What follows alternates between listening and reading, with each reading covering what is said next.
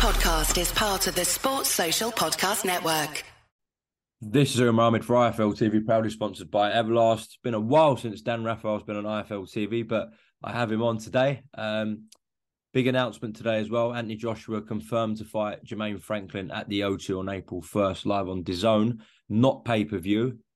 Get your thoughts and reaction to that, please, Dan. Well, listen, I think that's a perfectly reasonable, legit, solid, fun fight for Joshua's return. I've seen some people in the immediacy after the announcement, Umar, sort of complaining about, oh, he's fighting a guy coming off a loss. And I'm like, well, dude, what do you expect from this guy?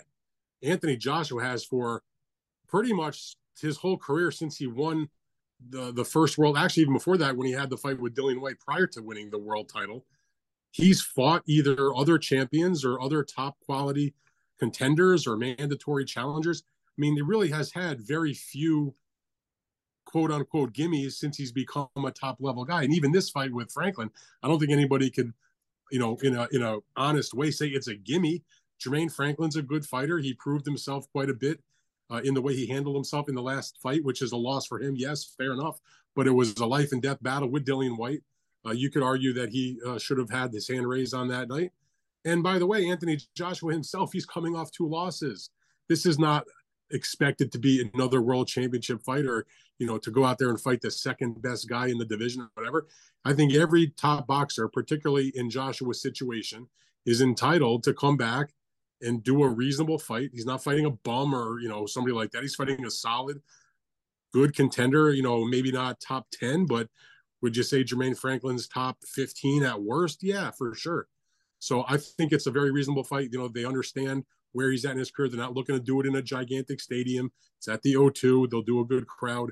To their credit, they didn't try to put this on pay-per-view in terms of the UK market. It's a normal fight as part of your regular DAZN subscription, the same as it is here in America, where we've had the good fortune to not have most of Joshua's fights on pay-per-view because of the fact that it's the different market. So anyway, to make a long story short, I think Anthony Joshua coming back and fighting Jermaine Franklin April 1st, given everything that's gone on with his career, changing trainers once again, it's actually an interesting fight to me.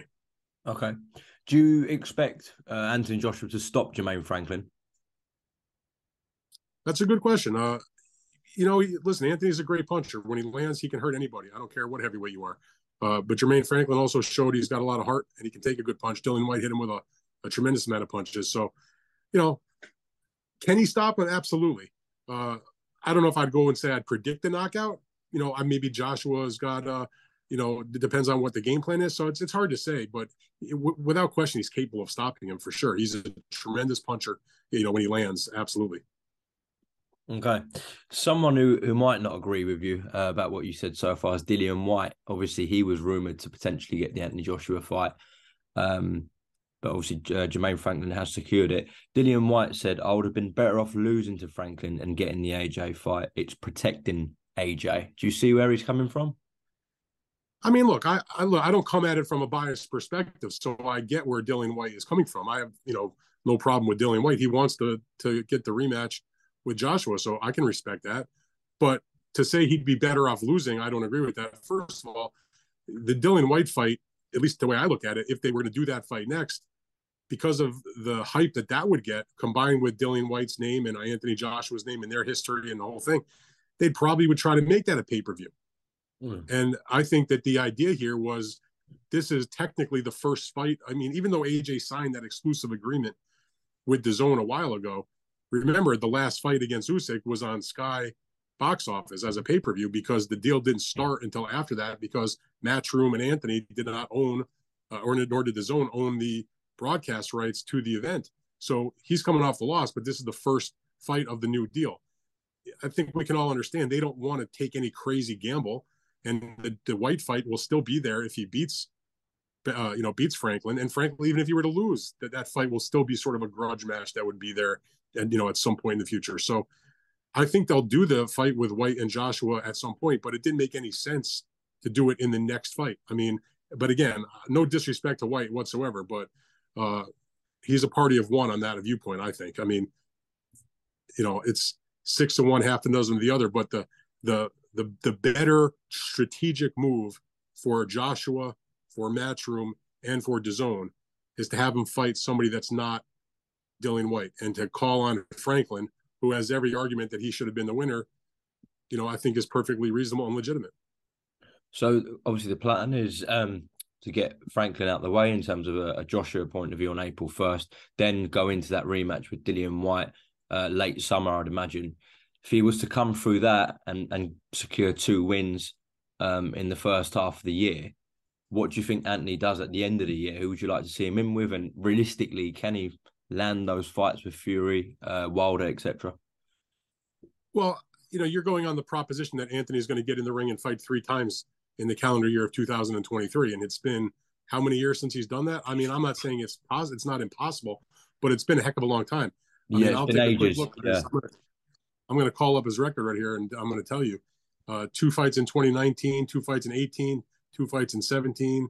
So the last time he had 3 fights in a year was in 2016, which is when he first won the title, and he fought Martin, Brazil, and Eric Molina. So it's been quite a long time since he had 3 fights in the year. Now, he's capable of doing that, but Anthony Joshua events are a different level of other normal boxing matches sometimes.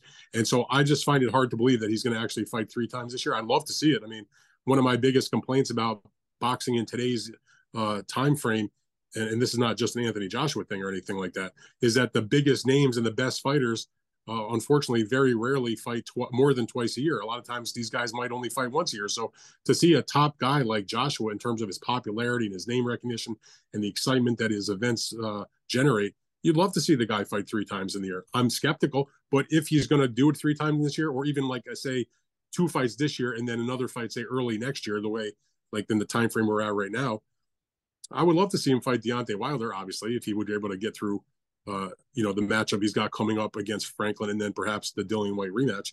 I'll always want to see him fight Deontay Wilder.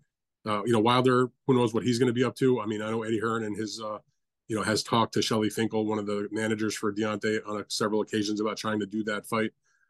The jury is out, I suppose. I mean, if he can get the Fury fight, if Fury's still champion and the Usyk fight happens, that'd be a huge fight also. I mean, when it comes to Joshua in a big-time fight, Umar, I'm not that picky. Get through your couple of comeback fights, fine. You want to fight Joshua? I mean, Joshua wants to fight Fury, great. If you can get a fight with Deontay, great. If he wanted to actually try to have a 3rd fight with Usyk, I mean, I guess that'd be okay also. I wouldn't recommend it. But, bring me Joshua in a top-notch fight.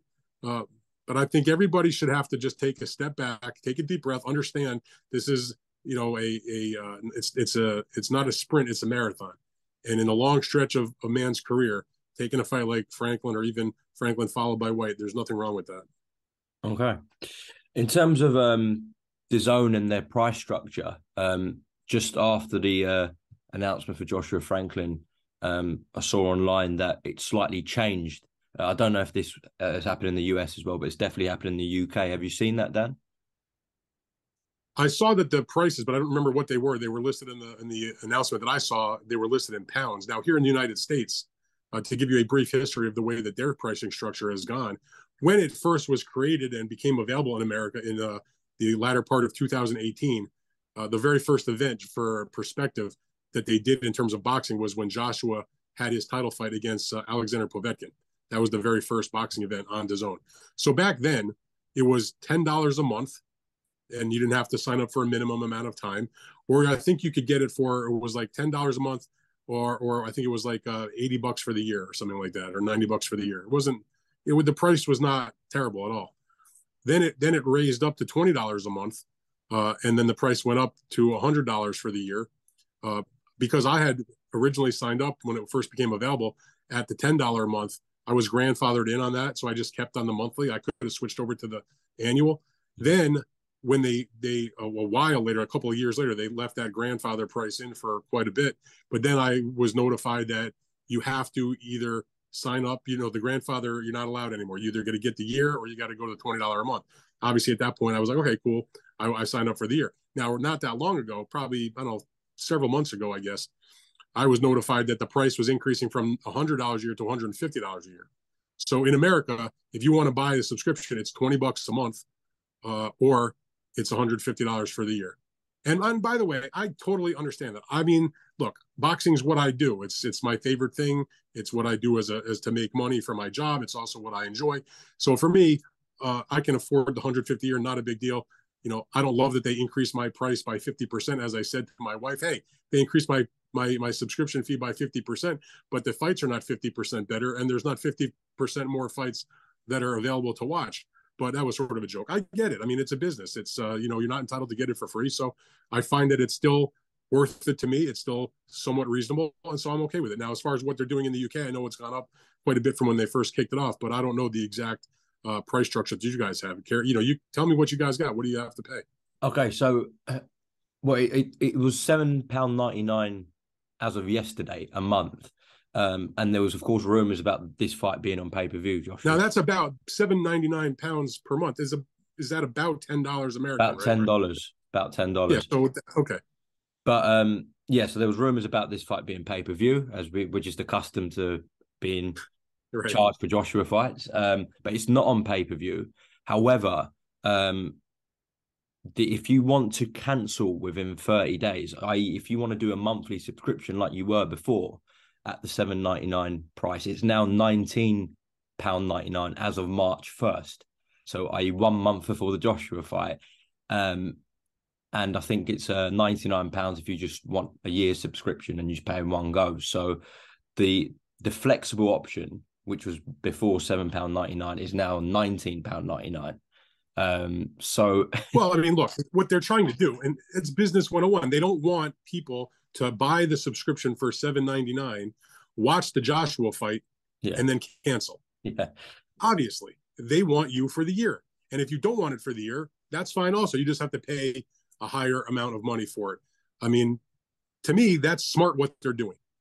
I mean, it's not maybe the greatest thing if you're only interested in Joshua fights, but if you're interested in things other than Joshua fights, whatever, you saw the rest of their schedule that they put out just on the matchroom fights. That doesn't include any of the other boxing events that they may do, whether it's, the Golden Boy schedule that they have coming up, or, they do pick up some odd fights here and there in America, for example.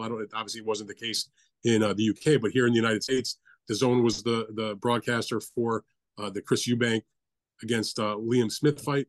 That was just part of your regular subscription. So my point is, they're a business. This is not a charity. You don't get boxing for free just because you like boxing. You got to pay for it. I mean, that's it. Okay, that's that one.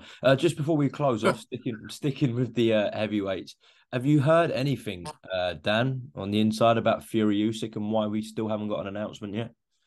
Well, to the best of my understanding is that they're hoping that they can make this match official and have the fight on April 29th.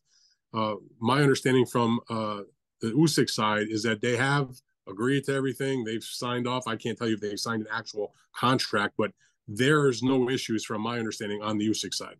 And it's not to say that there's any huge issues, I don't think, on the Fury side, but they still are unaware of where this fight will take place. And obviously, if you're taking place in, say, Wembley, there's going to be one amount of money that can be generated by the gate. But if they wind up in a place in the Middle East, for example, where there'll probably be greater money, that's going to change a lot of the structure of the business side of things because the money is going to be so much more increased. So Fury has to sign his paperwork, I guess. But the main thing is, and this is not specific to either boxer, is that the two sides have to get the site settled. You can't have a boxing match if you don't have a place to put the ring. So I don't know what you would call the cutoff date or when the deadline is for when they should have that done. But if you're looking at an event at the end of April, particularly of that magnitude, of the undisputed heavyweight championship, you're starting to, there's still some time to go, but you're getting closer where you want to get this situated. I mean, you want to allow fans, particularly if the fight's going to take place in the Middle East, you want to allow there to be enough time for everybody who's going to think about traveling to make their arrangements, whether it's a hotel or airfare, certainly for the teams, for whatever sort of rollout you're going to do, whether it's going to be press conferences or Zoom calls or, your marketing. There are things that come up against deadlines. So again, they have some time, but it's time's a moving. They got to get on it. I'm assuming they will have some kind of, real notice or real something real about this. Got to be, I would think, in the next couple of weeks, roughly. That's where they're at. I mean, I still hope that the fight happens. I have wondered myself, what the heck is going on? Because, when the fight was first brought up, everybody was sort of like, hey, we're gung-ho, we're doing this fight. Both sides can agree. We're going to split the money. It's not a big deal in terms of how we're cutting it up. Everybody knows that the sides in terms of Usyk's camp and the top ranked side, they all have a good relationship between Bob Arum and Egis Klimas, the manager. And, everybody wanted to see the fight. We already know that the sanctioning bodies are not going to be in any way a problem in terms of sanctioning it. So all 4 belts are at stake. We just had the situation unfold with the IBF where they realized that their mandatory actually wasn't next. So they canceled the order for the next fight to be, for the IBF mandatory, that the WBA is next. That's not going to be a problem because Frank Warren is the promoter for Fury and for Dubois, who's sidelined anyway. They're not pushing for that fight. So the point is, all the things that you need to have happen to get a big super fight on are basically in line. They just got to get, I guess, the site situated, which is very significant, but they still have to do it. Well, at the end of this month, the Fury family and a lot of the boxing media are actually going to be in Saudi Arabia. So I'm not saying it's going to be announced that week with a press conference, right, but it would make sense probably. Dan, appreciate your time. And we'll speak soon, hopefully. Take care. All the best. Thanks a lot, Umar. Sports Social Podcast Network.